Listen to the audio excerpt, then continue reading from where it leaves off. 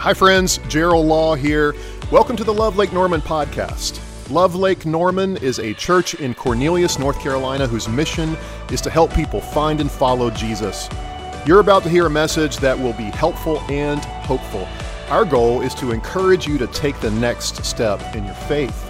Wherever you are, we want you to know that God has a plan and a purpose for you. Thanks for spending time with us today. We hope you enjoy this message. Well, there's a man named Lee Strobel who's a Christian.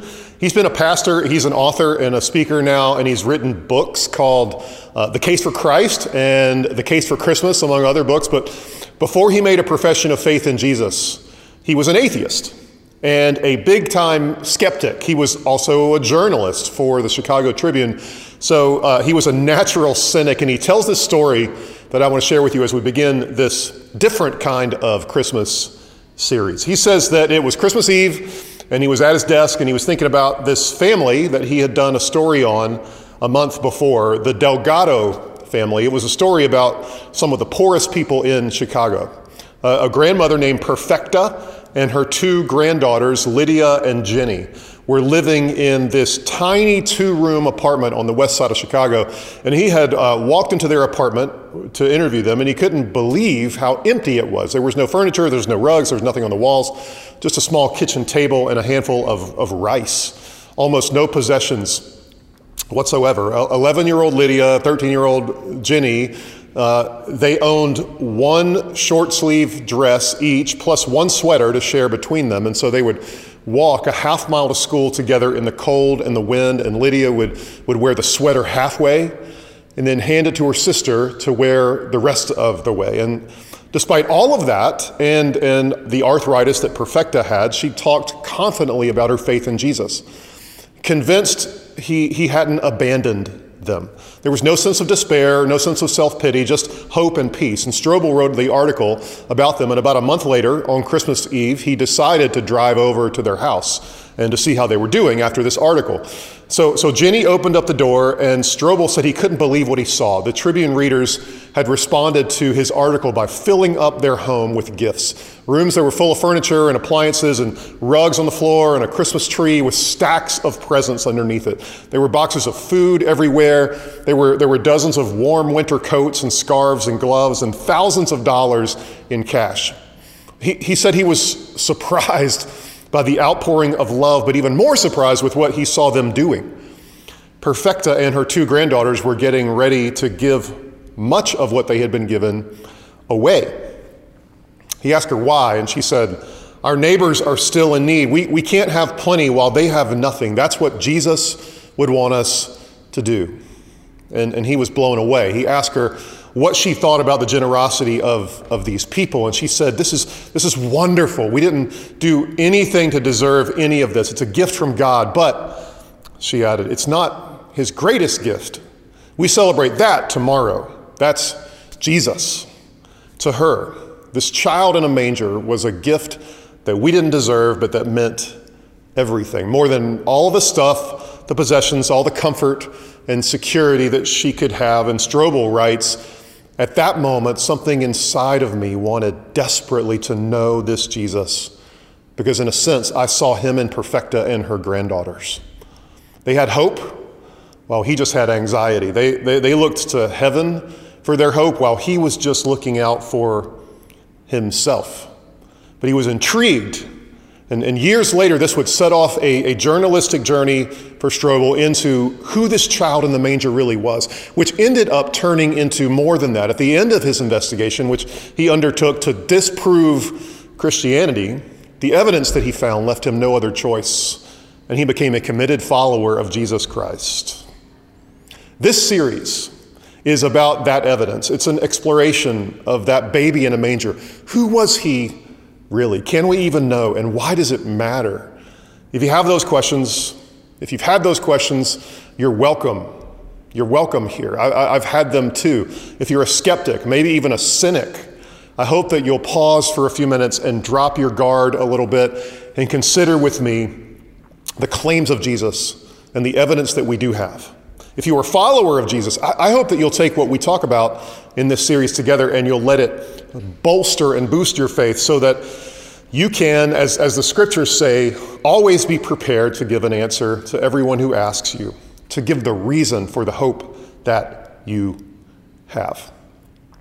I'm going to ask you to be a journalist with me during this series, or actually I'm going to ask you to be a shepherd.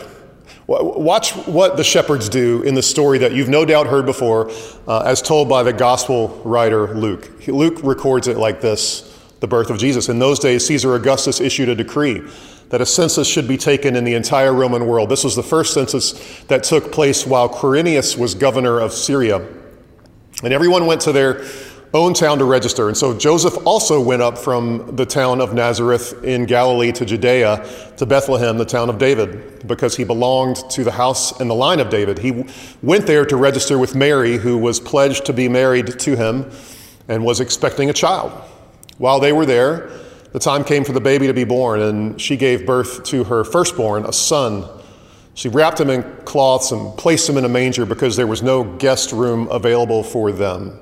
And there were shepherds living out in the fields nearby, keeping watch over their flocks at night. An angel of the Lord appeared to them, and the glory of the Lord shone around them, and they were terrified. But the angel said to them, "Do not be afraid. I bring you good news that will cause great joy for all the people. Today in the town of David, a Savior has been born to you. He's the Messiah, the Lord. This will be a sign to you. You will find a baby wrapped in cloths and lying in a manger." And suddenly a great company of the heavenly host appeared with the angel, praising God and saying, "Glory to God in the highest heaven, and on earth peace to those whom his favor rests." When the angels had left them and gone to heaven, the shepherds said to one another, listen to this, "Let's go to Bethlehem and see this thing that has happened, which the Lord has told us about." So they hurried off, and they found Mary and Joseph and the baby who was lying in the manger. I like that. Let's go to Bethlehem, and let's go see this thing that's happened, which the Lord has told us about. Let's go see it for ourselves, is what they were saying. I don't want to take anyone else's word for it. I want to see this child for myself, and then I want to draw my own conclusions. I think that's a great approach to faith. I want to challenge you to do that. Be like the shepherds. They heard the announcement, and it prompted action. They had to do something about it. You've heard the announcement for quite a while now. So many times, in fact, that maybe it's just become another story that you hear. Just another thing that's said, kind of like how we talk about other things that happened in the past that were like these massive events, but we don't feel anything about them anymore. So I want to remind you, and as kindly but as directly as I can, that the claim that God came to earth as a helpless baby is kind of a big deal, like the biggest of deals. There's no bigger deal than this that ever happened, because if that's true, if what Christianity claims is actually true, it has the power to change your life, your world, and your eternity forever. So let's look at that over the next 3 weeks. Now, if I'm going to try to discover who this Jesus guy was, who this baby in the manger is, the first thing that I am going to need to know is this. Is what we're reading trustworthy? Like the story I just read, is that real? How can I know that really happened? Is it reliable? Eyewitness testimony can be very, very powerful, right? You ever witnessed something and you had to stay around and talk to the police about it? Maybe you saw a crime that was committed, or you saw a really bad car wreck and they needed a statement from you. They'll ask you what you saw. Eyewitness testimony in a crime is super important. It can be a game changer to a defense and a prosecution. When a witness has an opportunity to observe a crime, and there's no ulterior motives, and the witness is truthful, that is powerful. That is important in investigating anything that happened in history. Even the issue of a child being born and placed in a manger who would become known as the Son of God. So the question is, what are the eyewitness accounts that we have? What do we have? Do we have testimony of people who were face to face with Jesus, who knew him, who listened to what he taught, who saw his miracles, who saw his death, who encountered him after his resurrection? Do we have people who faithfully recorded what was true? Let's talk through that And I want to point out a few things to you here, kind of quick, but let's point them out. We have 4 Gospels, Matthew, Mark, Luke, and John, and these are supposed to be the eyewitness accounts of the life and the death and the resurrection of Jesus. But how do we know who actually wrote them? Like who did it? If you ever watched a TV show about the Gospels, about the Bible, or if you sat in on a college religion class, you've probably heard people discussing who actually wrote these books. And so it's important when you hear all of that to know that in the years after they were written, their authorship was never in dispute. The early church 100% believed that Matthew, the tax collector who became a disciple, wrote the first gospel. And John Mark, who was a companion of Peter, he wrote the book of Mark. And Luke, who was Paul's doctor, he wrote the books of Luke, and then he wrote the book of Acts. And with John, there is sometimes a minor question about whether it was the Apostle John or a different John, but it turns out that that's not a very big deal. The thing is, all of these people were unlikely people to at the time of this happening to be writing these accounts. Mark and Luke, they weren't even in the original 12 disciples. Matthew was a tax collector, probably hated just a little less than Judas. Now, you can contrast that later on with these other so-called Gospels that were supposed to have been written by people like Peter and Philip and Mary and James.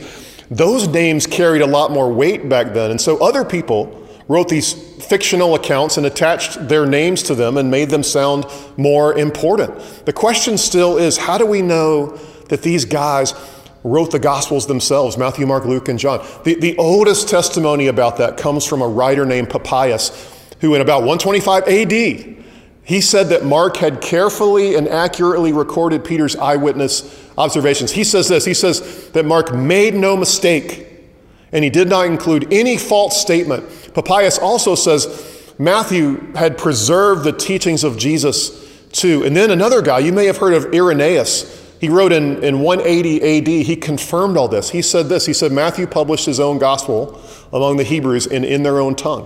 When Peter and Paul were preaching the gospel in Rome and founding the church there, after their departure, Mark, the disciple and interpreter of Peter, himself handed down to us in writing the substance of Paul's preaching. Luke, the follower of Paul, sat down in a book, the gospel preached by his teacher. And then John, the disciple of the Lord, who also leaned on his breast, himself produced his gospel while he was living in Ephesus in Asia.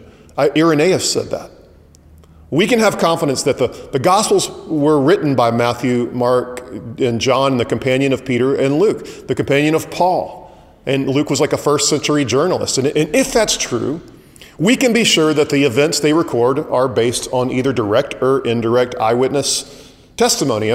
So another question that's important in this, though, is this.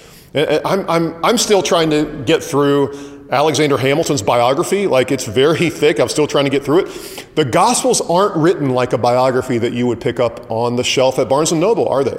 They're not written like that. Mark, for instance, he doesn't talk about the birth of Jesus at all. He doesn't say anything about Jesus' early adult life. He just focuses on a 3-year period and spends half of his gospel on the things that happened in the last week of Jesus' life. How do we explain that? What's the reason for that? There's 2 reasons.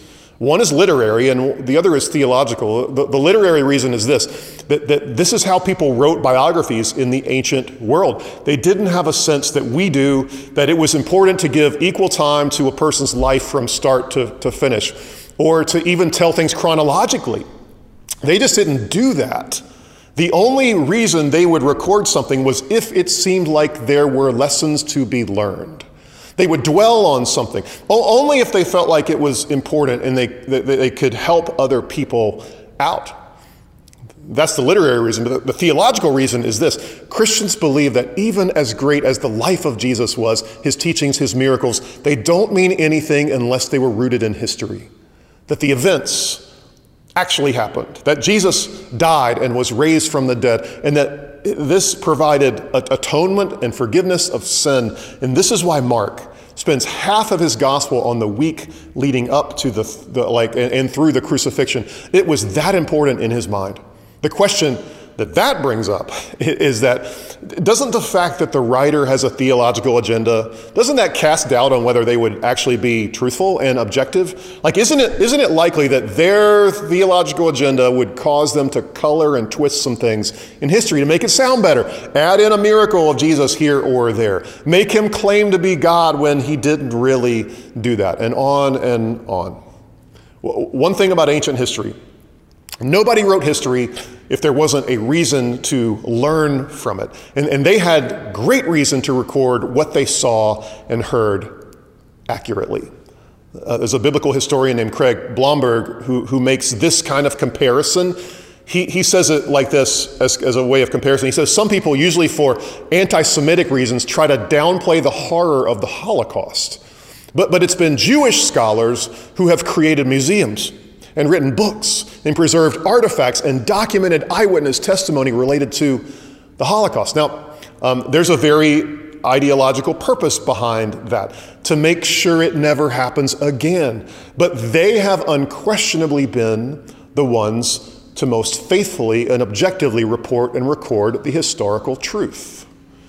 So in terms of how something is recorded, Christianity was based on these historical claims that God uniquely entered space and time in our world in the person of Jesus of Nazareth. And so the ideas Christians were trying to promote, they needed to be carefully recorded and as historical as possible. Now, it's one thing to say that the stories we have about Jesus are rooted in eyewitness testimony, but it's another to say that it was preserved accurately until it was finally written down years later. And this is a major point of contention for some people. One of the arguments by some is that the Gospels were written so long after the events that actually happened that of course they got distorted. Of course things got changed or exaggerated outright, taking Jesus from a really wise teacher into this mythology that he was the Son of God. There's arguments about when Matthew and Mark and Luke and John were written, like when were they actually written? But even the most liberal scholars will say that they were written in like the 70s, 80s, and 90s AD, while the most conservative ones say it's a lot earlier. But either way, you just have to compare it to some other things. The two earliest biographies we have of Alexander the Great were written in 323 BC, which was 400 years after his death, but historians consider them trustworthy. The legendary stuff about Alexander arose over the next 500 years, not in the first 400. The Gospels were written very close to the life of Jesus, within 30 to 60 years. And this meant that there were people still living who could have read them and said, nope, that didn't happen that way at all. The question here is, how early can we find people believing in Jesus' atonement, forgiveness, his resurrection, and that he was the Son of God? How early can we find out that they did that he was more than just a great teacher? And the answer is this: the earliest writings in the New Testament aren't actually the Gospels. They're the letters of Paul, who began writing his letters in the late 40s, just a few years after Jesus died and was claimed to have risen. There's a bunch of evidence that Paul included hymns and creeds, which are statements of belief in his letters. These were sayings and statements and songs that predated his letters by a lot of years. Those things rose right after the resurrection of Jesus. There's one, in fact, from Philippians chapter 2, where Paul talks about Jesus being in very nature God. Then there's another one from Colossians chapter 1 that I'm going to read to you here in a minute, because this is a creed that arose right after the resurrection. Like, this didn't happen hundreds or even dozens of years later. It wasn't written down then after some scholars got in a room and carefully created this idea, this theology. This was a belief that formulated months after Jesus' death, by real, normal people who knew him and saw him die and claimed that he rose again and appeared to them. So imagine that you're one of these people, gathered in a tiny room in a house somewhere because you're scared that you're going to face the same death as the one you follow, and yet you can't deny what you saw. You can't deny who he was and who he is. And they would gather together and they would say this creed out loud to one another, like the one that's written in Colossians, it says this: the Son is the image of the invisible God, the firstborn over all creation. For in him all things were created, things in heaven and on earth, visible and invisible, whether thrones or powers or rulers or authorities. All things have been created through him and for him. He is before all things, and in him all things hold together. And he is the head of the body, the church. He is the beginning and the firstborn from among the dead, so that in everything he might have the supremacy. For God was pleased to have all his fullness dwell in him, and through him to reconcile to himself all things, whether things on earth or things in heaven, by making peace through his blood shed on the cross. The reality is that anyone who claims that Christianity is based on this mythical concept that was developed over long periods of time, and that it got corrupted into legend, hasn't actually looked at or taken seriously the evidence that we have. There were eyewitnesses to Jesus' life and his death and his resurrection. They believed from day one that he wasn't just a great moral teacher, but that the Messiah had come. The beliefs were preserved.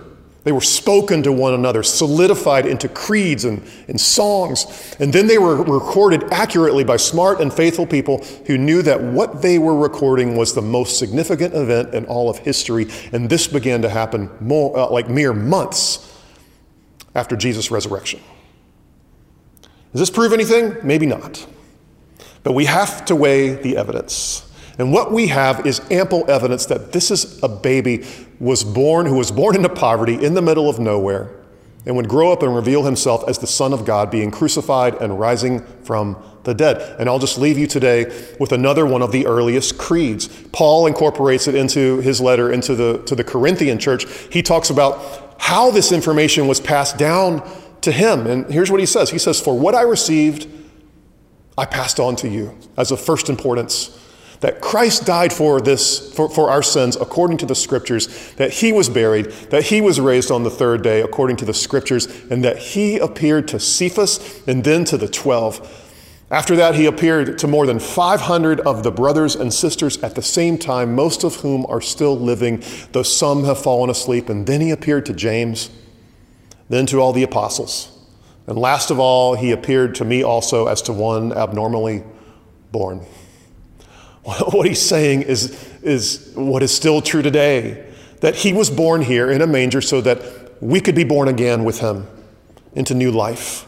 And my prayer, my hope over the coming weeks is that you will consider the significance of his birth, not just as a place in world history, as a moment isolated in time thousands of years ago, but you would consider the significance of it for you personally, that you'd look hard at the evidence and open yourself up to the possibility that there was a Savior born in a manger who's offering the greatest gift that he can possibly offer to you: himself.